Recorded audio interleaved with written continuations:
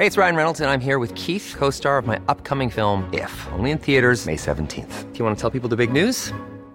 All right, I'll do it. Sign up now and you'll get unlimited for $15 a month and 6 months of Paramount Plus Essential Plan on us. MintMobile.com/switch. Upfront payment of $45 equivalent to $15 per month. Unlimited over 40 gigabytes per month. Face lower speeds. Videos at 480p. Active Mint customers by 531.24 get 6 months of Paramount Plus Essential Plan. Auto renews after 6 months. Offer ends May 31st, 2024. Separate Paramount Plus registration required. Terms and conditions apply if rated PG.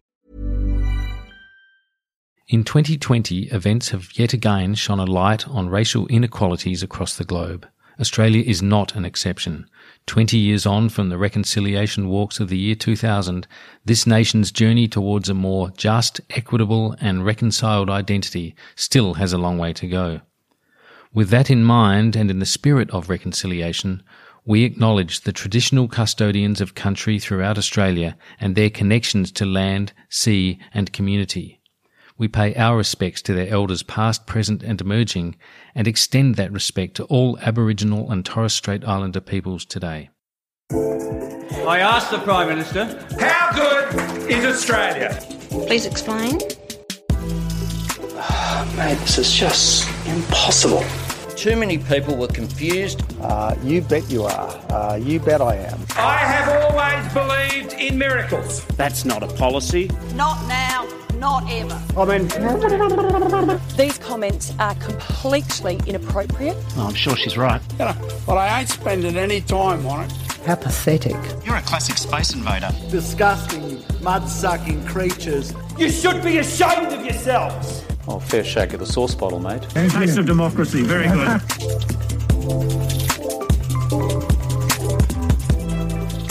Welcome to Democracy Sausage Extra. For this week, I'm Mark Kenny from the ANU's Australian Studies Institute, and this podcast comes to you twice weekly with the support of the Crawford School of Public Policy.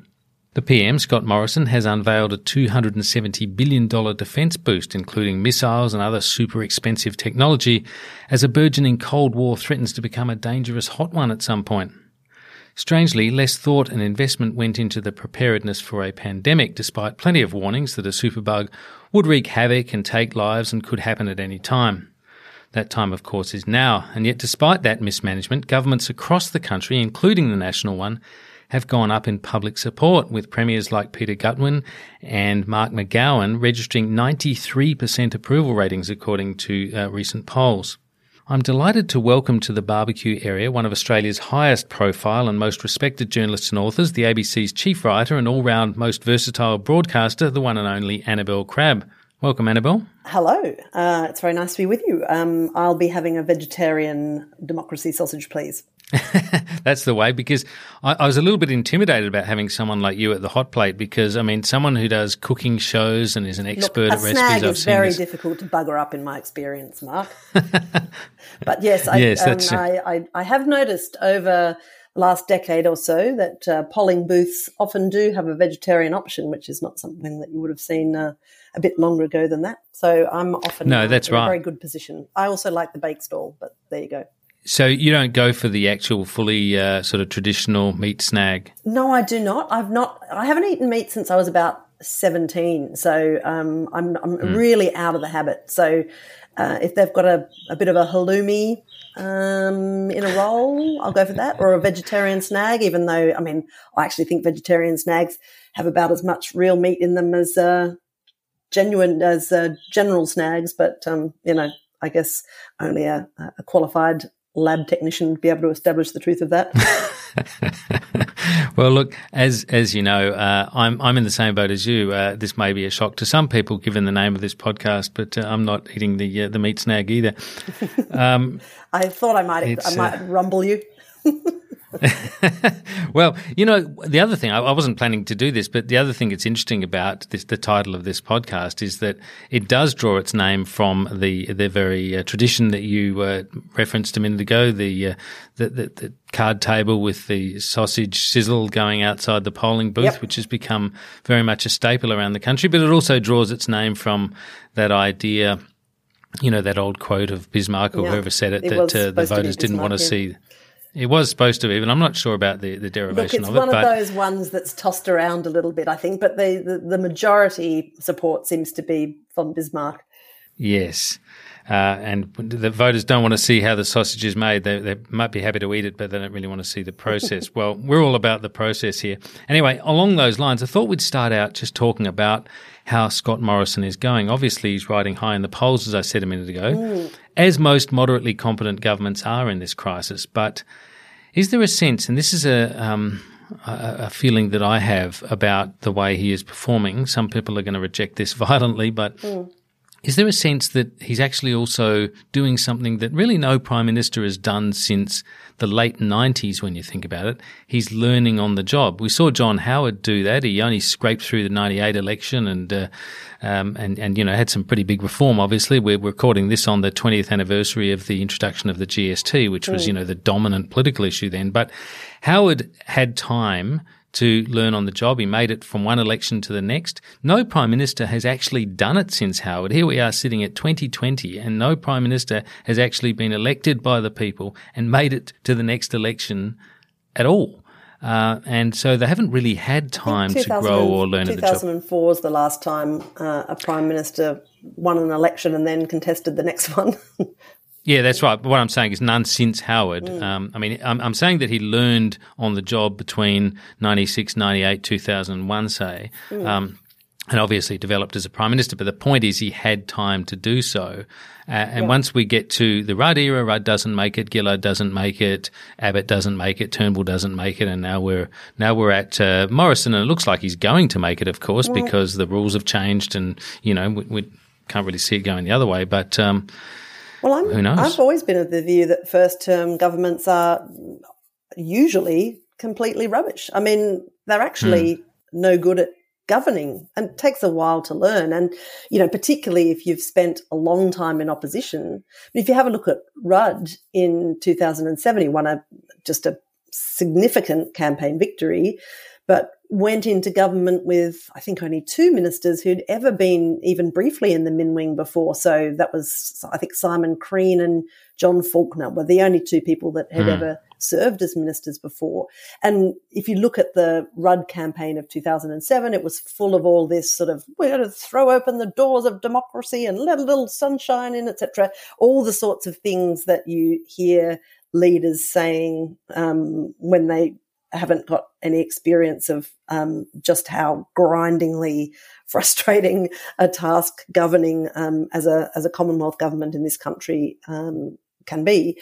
And Howard, in his series of headland speeches before 1996, set out all sorts of broad ideological and strategic positions, and then hit the ministerial wing and was immediately, had his tires shot out with all sorts of governance issues and travel rorts and everything that kind of can complicate your life as a new government. Now, he had a huge enough margin in 1996 that he was able to hang on by the absolute skin of his teeth in 1998.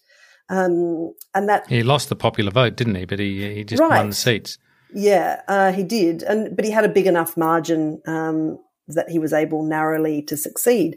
And I actually think, if you are comparing John Howard with Scott Morrison has a strategic advantage over 98 era Howard, in that he didn't have a particularly ambitious agenda when he went to the people in May last year. He was graced, I suppose, with an opposition that was proposing to do a whole lot of stuff. He hadn't been Prime Minister for very long, and there had been this sort of jumbled and vicious assortment of internecine rivalries that infected his side before he went to the election in 2019. Essentially, what he went to the election promising was the tax cuts and not to do anything that Bill Shorten was promising to do. And obviously things started out very badly with the bushfires and the Prime Minister's really inept response to them, and things went south pretty quickly. But the point at which I think he did learn about how to respond to disaster and how to lead people through it, I guess, became apparent pretty quickly in the early days of COVID-19. And I mean, here again, he benefited from his lack of ideological shingle in that, I mean, can you imagine Malcolm Turnbull deciding to form a national cabinet and let in all these Labor premiers who actually almost had the numbers on that group? I mean, it sort of, I don't think he would have survived a day doing that. But it was something that Morrison, because of the strength of his unexpected victory, because of his lack of internal vicious opponents, he managed to do that. And it was something that really resonated with people more broadly, because we're so unused to seeing different sides of politics cooperate in the public interest, that I think when we saw it happen in the context of genuine crisis, it was something that people really appreciated. And I think that has probably bought him the ears of people who might otherwise have been really shut off to politics for quite some time. Yeah, I think that's right. I certainly agree with you about him lacking an agenda to begin with. I mean, he didn't really expect to win, a bit like Trump didn't expect to win. Certainly Morrison's team was not expecting to win. All the polls showed that Labor was going to win, and he really ran on that platform of, don't be Labor, don't go with Labor's huge suite of spending promises. There was also a kind of a subliminal message, which is don't be Abbott or Turnbull either. I mean, he was kind of the clean skin who wasn't either of those two old lions of the of the Liberal Party's division. Loathed by both of them after the That's right. after the events of That's right. The latest leadership spill. So yeah, I mean, and there is some sort of comfort in being despised by both combatants. It sort of keeps things calm. Well, it does, and it just wrestled itself to an utter standstill. The coalition on that, and suddenly there's Scott Morrison standing there talking about going to the footy and so forth. I guess we can talk about that as well, but. Yeah, that's the one. But look, I'm interested in this point you make about the bushfires, the juxtaposition of that and the handling of the of the COVID crisis, because certainly the way I've viewed it is that his kind of, in a sense, near death political experience, or his brush with political mortality after that miracle win, as he described it in 2019. It was made very clear to him, I think, by his Hawaii holiday and, the way he handled, delayed going down to the fire grounds and so forth. Just the absence of leadership. It was made very clear to him how not to do it. And he was blessed in a way, and I don't wish to suggest that anyone would want this, but he was blessed in a way by the sudden hoving into view of this other crisis, which was a genuine national and international crisis. And as you say, he then goes about, I think, trying to do it manifestly differently from the way he's done it on the bushfires. And you have the formation of the National Cabinet. You're right. I don't think Turnbull could have done it. But I think Morrison, being so good at kind of marketing, as people say as well, he also knew that the gesture itself ratcheted up the kind of urgency and focus and authority with which he needed to, proceed and get things done. And, so the announcement value of the National Cabinet was really strong. And we've, of course, seen him since very strongly aligned behind the medical experts for the most part, and also behind the states having their own jurisdictional responsibilities for a whole range of things, and he's sort of sought to project that as well. So it's been that's sort of what I mean by growing. Yeah, I mean, it also gave him an opportunity to lead vigorously in an area that wasn't already just laid with the IEDs of previous leaders. There are heaps of areas of policy, I reckon, on both sides of politics too, that are so infected with the bad blood of the past that you can't even say anything sensible, in those areas without immediately kind of conjuring those ghouls. And I think that this is, new crisis, new challenge. And I mean, it is really instructive, I think, to look at the last few months and say, hey, look, this is a country that, unlike America, can come together, lay down its political weapons for a while in the face of a menacing and frightening enemy/threat and make sensible decisions. I mean, and now we've been unable to do that on climate for 10 years. So it's a really interesting comparison in response to threat, I think. Do you think it changes that climate question? There's been a lot of wishful thinking or hopeful kind of speculation about that. No, I don't think it does. I do think, though, it probably gives, and this may contribute to Anthony Albanese's recent offer to find some sort of accord on climate. It gives, and I think this is useful, both sides of politics a little taste of how much people like it when a compromise is reached and when people make concessions. Because, I mean, that is one of the hard things about politics now, is that even though when the Australian parliamentary system was devised, its principal purpose was for people who disagree to come together and work out, a solution that annoys the least number of people. I think one of the great difficulties that our democracy is going through is that we have weaponized conflict. We've in a way, political disagreement has a value to the protagonists that is greater than the value of consensus. And that's a really bad place to be. And certainly climate is the leading area, I think, where it is worth more sometimes to protagonists to disagree loudly with each other than it is to reach a consensus that would be viewed as flawed by everybody for different reasons. But that is supposed to be what democracy is about, right? Like, no one's ever completely happy, but you come up with something that is broadly acceptable to everybody. Yeah, well, I think what people are embracing, as you say, is compromise, but it's also this notion of problem solving, which actually, when you get down to it, is what the whole business of government is about. Of course. It's about problem solving, and that has been a very strong focus of the COVID response. It's been a very strong absence in the climate response, really. Yeah. And it's so inflamed that we have the two sides not able to agree with each other, or not even able to agree with their own former selves. Yeah, that's true. That happens. But it's extraordinary. I think beyond, the issues of how do you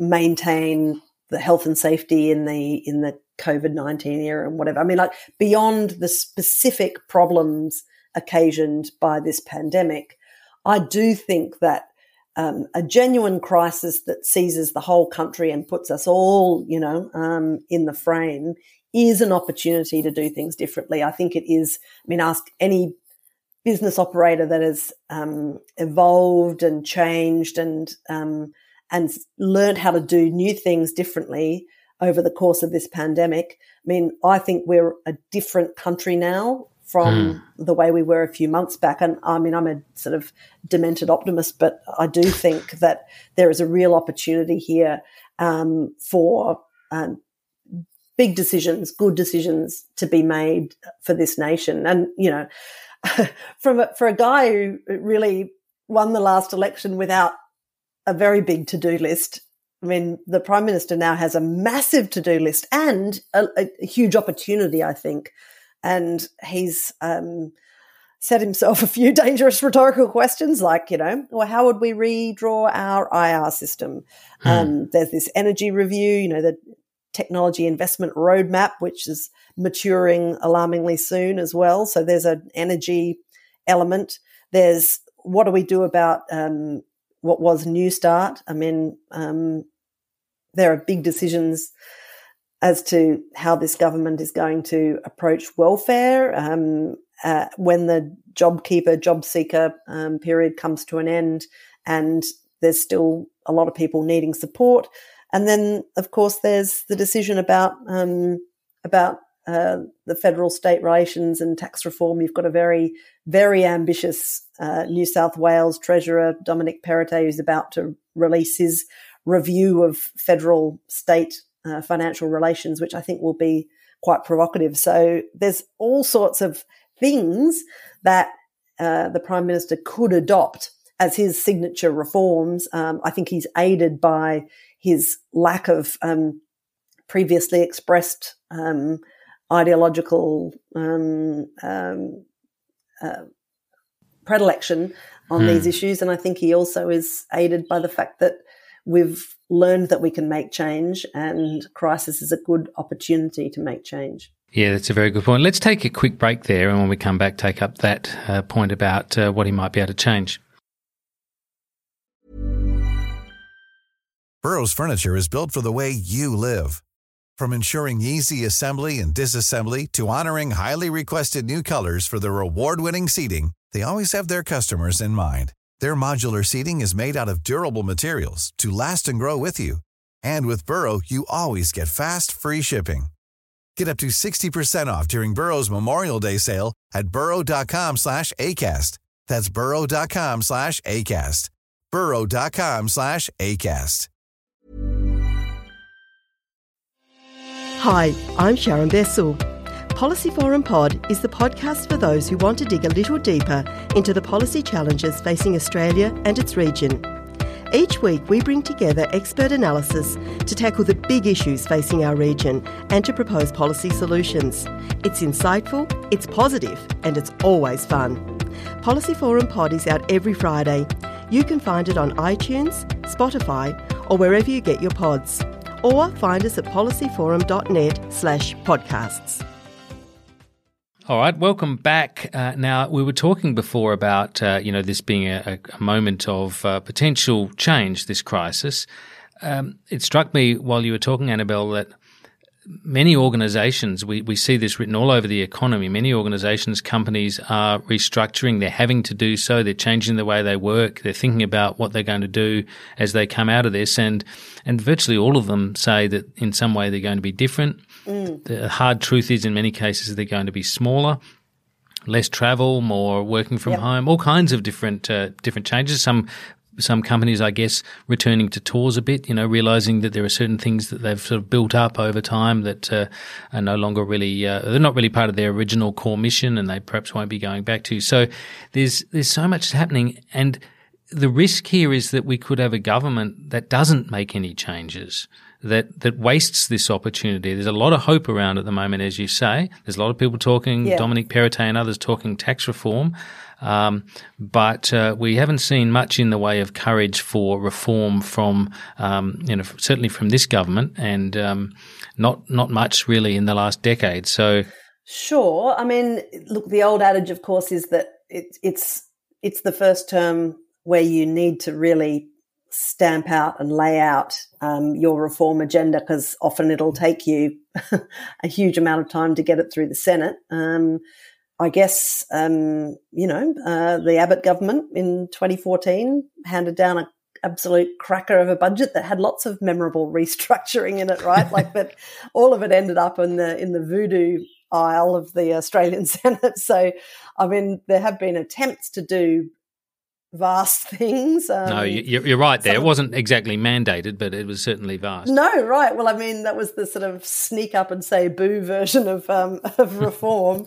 But I do think the incomplete first term of the Morrison government was probably just a sort of a bit of a seat warming exercise. No one was expecting Scott Morrison to be Prime Minister when he was, probably including Scott Morrison. So I think this term is the definitive one. If he's going to try and bite off a big reform like restructuring federal-state financial relations, maybe reforming the GST, maybe revisiting that idea of changing up income tax to give the states an opportunity to access that. I mean, the great imbalance of the federal-state financial relations in this country is immortal. Like, it's just various leaders have tried to have a crack at it, which is, what the states do gets more and more expensive every year, but their tax base shrinks or becomes more kind of sclerotic and difficult.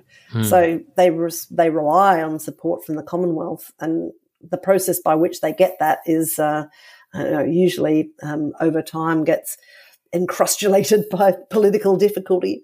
Now, if you could come up with an elegant solution for that long term, I think you would end up with a much more economically run federation. The question is, are you ever going to get a prime minister that's on sufficiently good terms with state and territory leaders to actually do that? And arguably, look, this guy is better placed than any federal leader that I can remember, because he's in a group of people who have been, as a national cabinet, meeting together for months and months, not in that kind of COAG way where they book a room in Canberra and everybody prances along with 100 press secretaries and, advisors and bureaucrats, and it becomes this performative piece where everybody's looking to see which premier flounces out first or who denounces the federal government, the most eloquently on their way either in or out. This is a much more personal format where they're all phoning in or zooming in or whatever from their own homes, from their own seats, from their own electorates.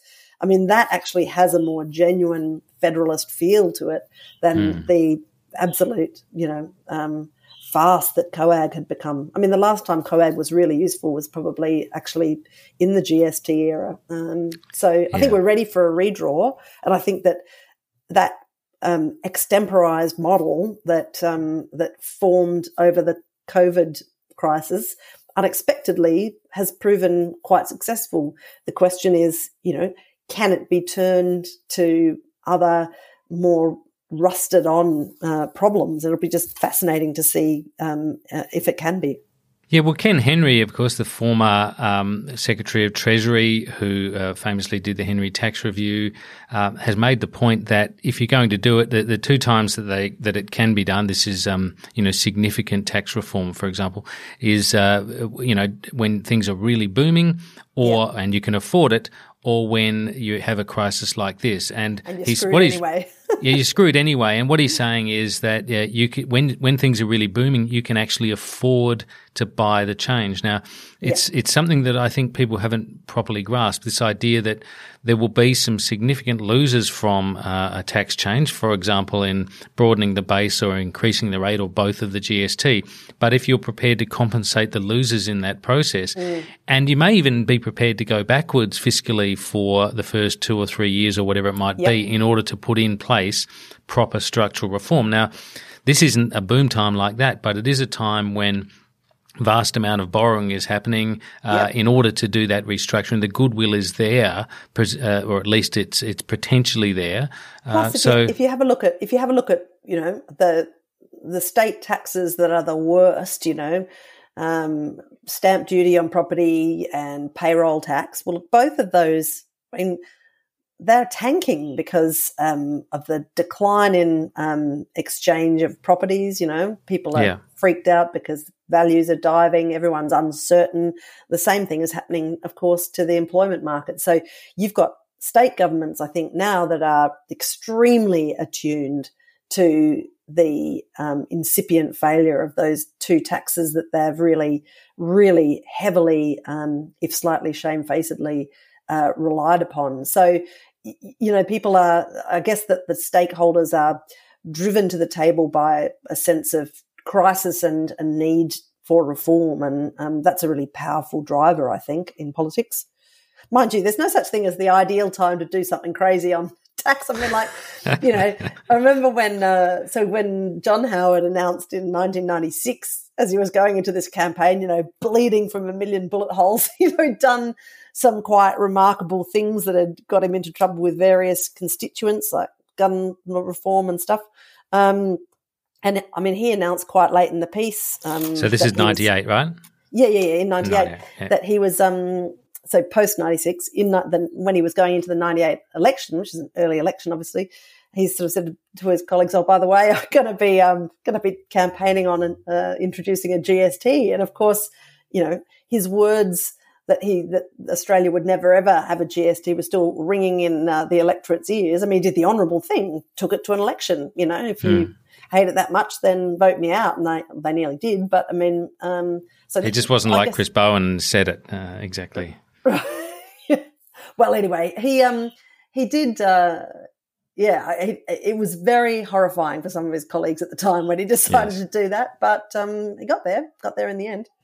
And in fact, as Peter Costello points out, they really won 2 elections defending the GST because it was introduced 20 years ago. That's right. The 2001 election, Labor pledged to roll it back. So the government had just introduced it. It had only been up and running for whatever it was, 18 months or 12 months, I think, a bit over that. Yep.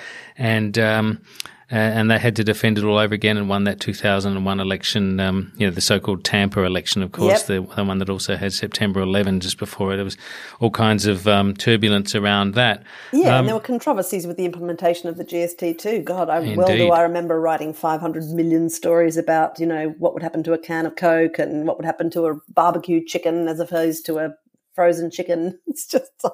And it set a whole new tradition in political reporting. I mean, in the end, a few elections later, we were talking about the $100 roast, as Barnaby Joyce was saying about the carbon pollution reduction scheme, I think. Yep. Don't think that ever happened either. Yeah. What do you think now about where he is? I mean, this is where the government is now in terms of job seeker and job keeper. The plan is to end these things in September. All the talk is that the economy is in worse shape and facing a longer, steeper recession than perhaps was hoped for at the beginning. Right. What are the political risks for him? We haven't heard the term snapback for a while, have we? No, we haven't. And that was... I guess, this is a crisis with few precedents, right? So because it's not it's not a kind of proper recession, i.e. caused by economic factors. It's sort of recession caused by this meteor slamming into the economy that was the result of someone eating a bat sandwich, in Wuhan. So, it's very weird, and I guess that running into the shutdown, the feeling that we were taking control, that we were deciding to shut down the economy so as to protect ourselves from the horrific scenes that we'd seen in emergency departments in Italy and so on. I guess it was natural to assume at that point, okay, we're in control, so we can just shut it off again and bring things back to life. And there was this sort of talk of hibernating businesses and so on. Now, obviously, for all sorts of reasons, not least being that our commerce with other countries is just grievously affected by all of this in an ongoing way, that idea of sort of waking up businesses is not going to be as easy as all that, right? Like, so there's a really complicated question about the nature and advisability of ongoing government support. And of course, you've got, many Australians who have been relying on JobKeeper and JobSeeker who will be in a very bad way indeed if that's all just evaporated in September, as was the initial plan. So, look, there's some huge decisions to be made, and I think that they will hugely affect the government's standing, which is really, rock solid at the moment because they've dealt pretty well with a shocking situation. And if you want a comparison, just look at the US. That is a system that has responded badly. All of the flaws, the underlying flaws in that country's health system and political system have been opened up, exposing the cankers of race relations and all sorts of questions that usually sort of thrum along below the surface of American culture, I think. So, it's been a much better story here, and I think it'd be a rare person who hasn't, over the last few months, just quietly given thanks for our political system, our electoral system, and our general capacity to respond well to threats. Yes, it only took 120 years for the Commonwealth, for the Federation to actually finally kind of, get into synchronicity. Yeah. It was really quite remarkable. But, of course, there have been mistakes along the way as well, and one of the more celebrated one was Scott Morrison's announcement on the 13th of March, I think it was. Pretty much the same time as he was setting up the National Cabinet, he announced that there was going to be this prohibition on groups of greater than 500 people. That was going to switch in from Monday, but on Saturday he was going to go to the footy, and he was advocating that other people do as well. Now, it's not a huge thing, but the sort of mixed message of that, I think, was pretty extraordinary. Australia's got away with a few things that have gone wrong, relatively lightly. Even the Ruby Princess, not closing the borders to the United States when they were really the major source of incoming infections for a while, things like that. I thought that I agree with you. I think that football thing was really interesting, actually. And I thought it was a definite re-emergence of that old Scott Morrison, the one who grabs the woman's hand and, forces her into a handshake in this sort of bushfire plagued area. There is a thread of stubbornness in the Prime Minister, just personally, I think. Yes. And I'm sure it was fired in the years when he was Immigration Minister, and he became very, very defiant in the face of attacks on his immigration policies and that whole on-water issue and the absurd, refusal to hand over detail about what was happening with boats and so on. He became, and look, it happens to lots of politicians that serve in those really difficult portfolios where you get attacked a lot. You develop almost this sort of perverse joy in just refusing to back down. I mean, you see it in Peter Dutton as well, I think. You do. It's like you see in press conferences, they behave almost like the object is to give over no information and to sort of, it's like a verbal game of tennis or something. Sure. But I mean, John Howard was like that too. I mean, God, I remember, I don't know how many 100 press conferences where we'd play this sort of semantic game about the definition of the word sorry and why he wouldn't sort of, the national apology was something that he would not do because he gave us sort of lectures on exactly what, repentance and what's the word sorry meant. Anyway. Look, I wonder if he's sorry about that now. He probably wouldn't say. Well, possibly. I mean, but, it's really hard to be in a public position for a long period of time and not get defensive about your past, statements and what you've said.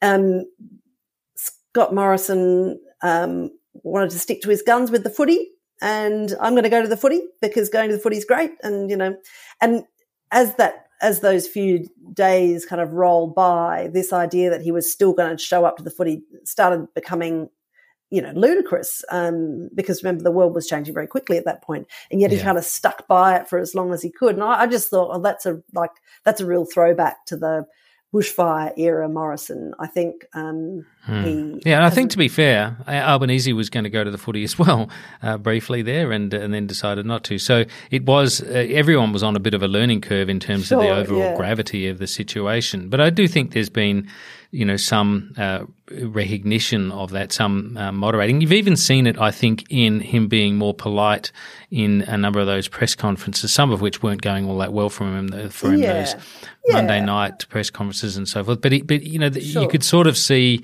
a growing awareness that he was in a conversation through these journalists with the people of Australia, and that being super punchy all the time can turn people off. Yeah, certainly that the demeanour did change. I agree with you. And I think, well, for instance, I mean, I thought it was interesting when a week or two ago he made the statements on radio about Australia not having had slavery, and then he capitulated and apologised. And I guess in another age he might have fought that through, but fought with an F, I should say, fought it through to its conclusion. But I think he thought it through with the TH and just thought, do you know what? It's not worth dying on that hill.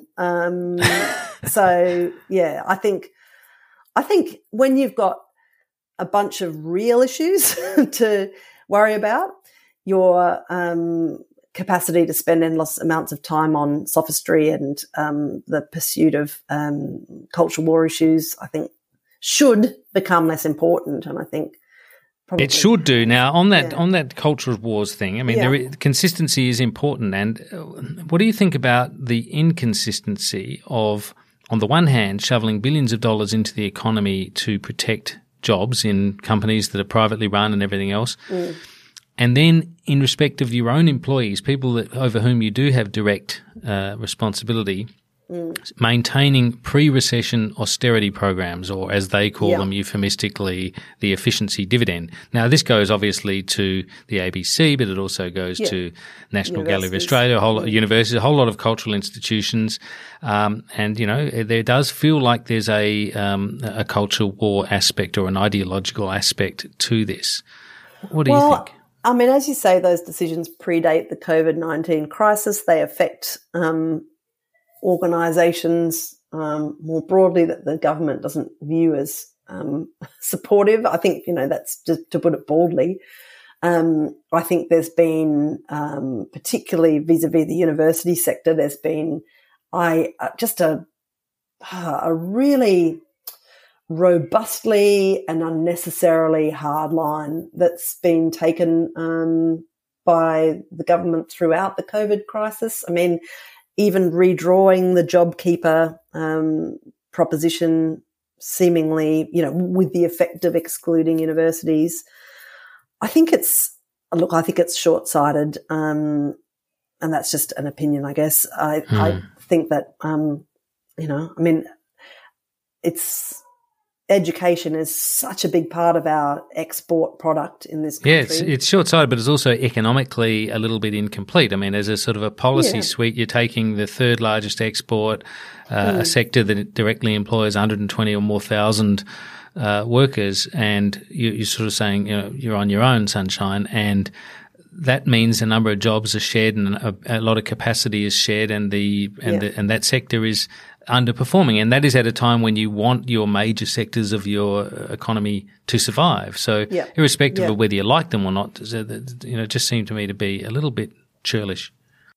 Right, and you know, by the same token, I guess you saw this sort of lengthy process in which the government kind of considered an aid package for the arts industry, which is, you know, incredibly hard hit, one of the earliest of the hard hit, and full of people who, for structural and sort of cyclical reasons, couldn't get JobKeeper either. I mean, I've made a point several times of noting that we were really, really quick out of the gates with $100 million for zoos so that animals wouldn't go starving, but, you know, nothing for jugglers. So, yeah, that was a bit weird. And, you know, eventually they've come up with $250 million package, which is not inconsiderable. So that's like a really welcome move. But even in the announcement of it, you can see the Prime Minister absolutely emphasising that this is really for the roadies and the, you know, the tradies and not for the lovies, which is, you know, hey, a buck's a buck. So really, I'm sure that package will benefit many people in the industry. But yeah, it is indicative of, like, that is where the sort of ideological fault line still lies, you know, targeting arts and humanities students in the road ahead, which is going to, I think, throw up all sorts of strange unintended consequences. But I mean, you know, the tertiary sector has just been slogging along with all sorts of decisions and reversals and indecisions for a really long time. I mean, it's a sector that has been bedeviled by serial new education ministers with new proposals that end up not going anywhere and so on. So it's really hard to flourish in that environment. And I think, given that if there is a hope in terms of our energy troubles, that the government's sort of hanging its hat on technology as a solution, you think, well, it'd be good to have a really great working tertiary sector, because that's where a lot of this brain work is going to come from. Indeed it is. Now, we're getting very close to time, unfortunately, but there's a couple of things I might very quickly go to with. Yeah. One of them is China. I'm interested in what your thoughts are about how the Prime Minister has, even during this, chosen this time to kind of ratchet up some of the pressure on China. And in the announcement of this step up in investment of defensive capability, buying missiles and hardware and so forth, he's really vindicated in a way. You remember Andrew Hastie's somewhat inflammatory comments likening the rise of China to the rise of Nazi Germany in the 30s. Well, the Prime Minister has not exactly repeated that, but he said words to the effect, "We have not seen the conflation now being experienced in Australia of strategic, economic and political challenges since the existential threat faced in the 1930s and 40s. It does appear to be very much the sort of logic that Hastie was trying to put forward and for which he, received quite a lot of criticism. Yeah. Well, look, I mean, diplomatic language, we're used to it being very pasty and unremarkable. But, I mean, when you hear a Prime Minister use the terms existential threat, and also, as he said today, we won't surrender. I mean, there's a huge amount of, evocative of conflict language going on here. And look, I think that they've tried, diplomatically to tread this line between the US and China. They've tried to deal with all the obvious signs from China that there's big trouble going on, like a complete freeze out of normal diplomatic channels and these ad hoc decisions, like on Bali, for instance, that hugely disadvantage Australian producers. There's a limit to how many times you can say, well, I'm sure this is nothing, significant. It's just a sort of, a subject-specific event. You've got to at some point acknowledge that there is a kind of a power shift going on here. And I think, I'm sure not the only person who was a tiny bit puzzled last week when the Prime Minister hopped up and delivered a press conference about this sort of cyber threat that was, posing a terrible threat to Australian business and government without being absolutely clear about who he was talking about. It was quite clear. But I thought, well, what's he actually saying? What's he actually asking people to do?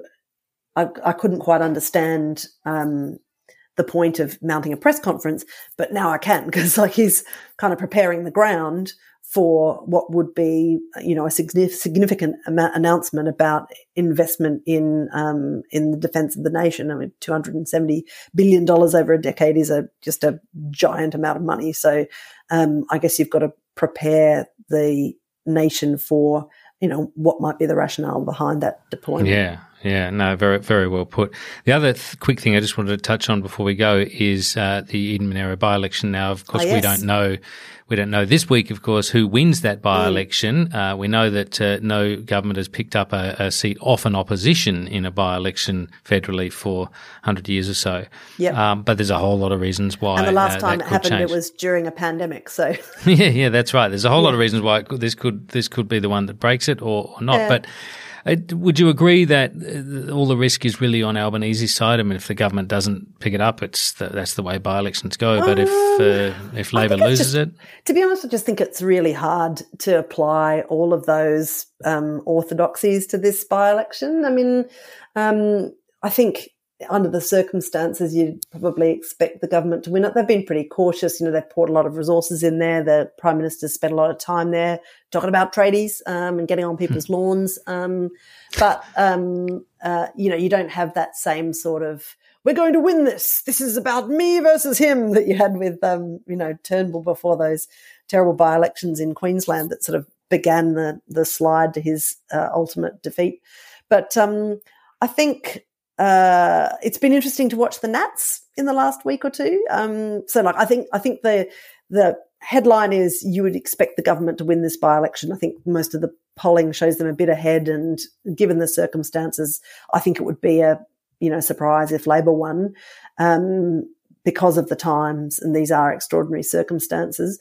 But really interesting, isn't it, to watch the way that the Nats, they've obviously collapsed into a puddle of cold soup when they were just trying to work out who was going to be pre-selected. There was a terrible scenes with John Barilaro in New South Wales considering whether to contest, and it was shocking with all these blokes sort of scuffling over pre-selection, and then eventually just the women who had contested it in the past stepped up and were available.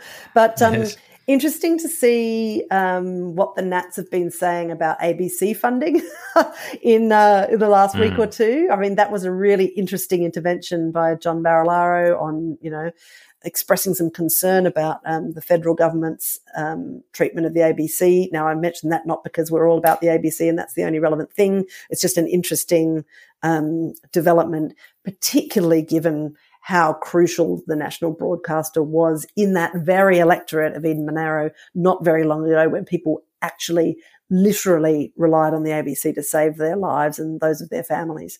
Absolutely. Annabel Crabb, thanks so much for being with us on Democracy Sausage. It's been absolutely terrific hearing your thoughts. Thank you very much. I'm glad to be here where the sizzle's happening. And thank you for listening. I'll be back with Democracy Sausage next Monday, Arvo. And until then, as my friend Maria Taflaga would say, wash your hands. She's a doctor, you know.